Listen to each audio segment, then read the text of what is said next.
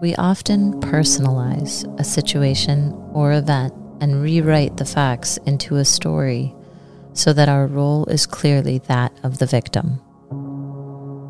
Did someone fire you because their purpose in life was to get you? Or did you fail to do your job? Did you steal from them? Or were you frequently high, hungover, or calling in sick? If you are honest about a resentment and look at the facts, did the offender have it in for you personally? Or were you at the wrong place at the wrong time? Is the offender mentally ill or psychologically unsound?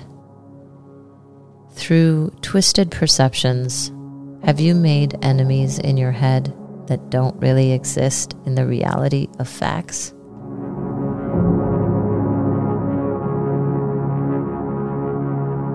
Thanks for starting your day with Hammock Readings, and we look forward to seeing you again tomorrow.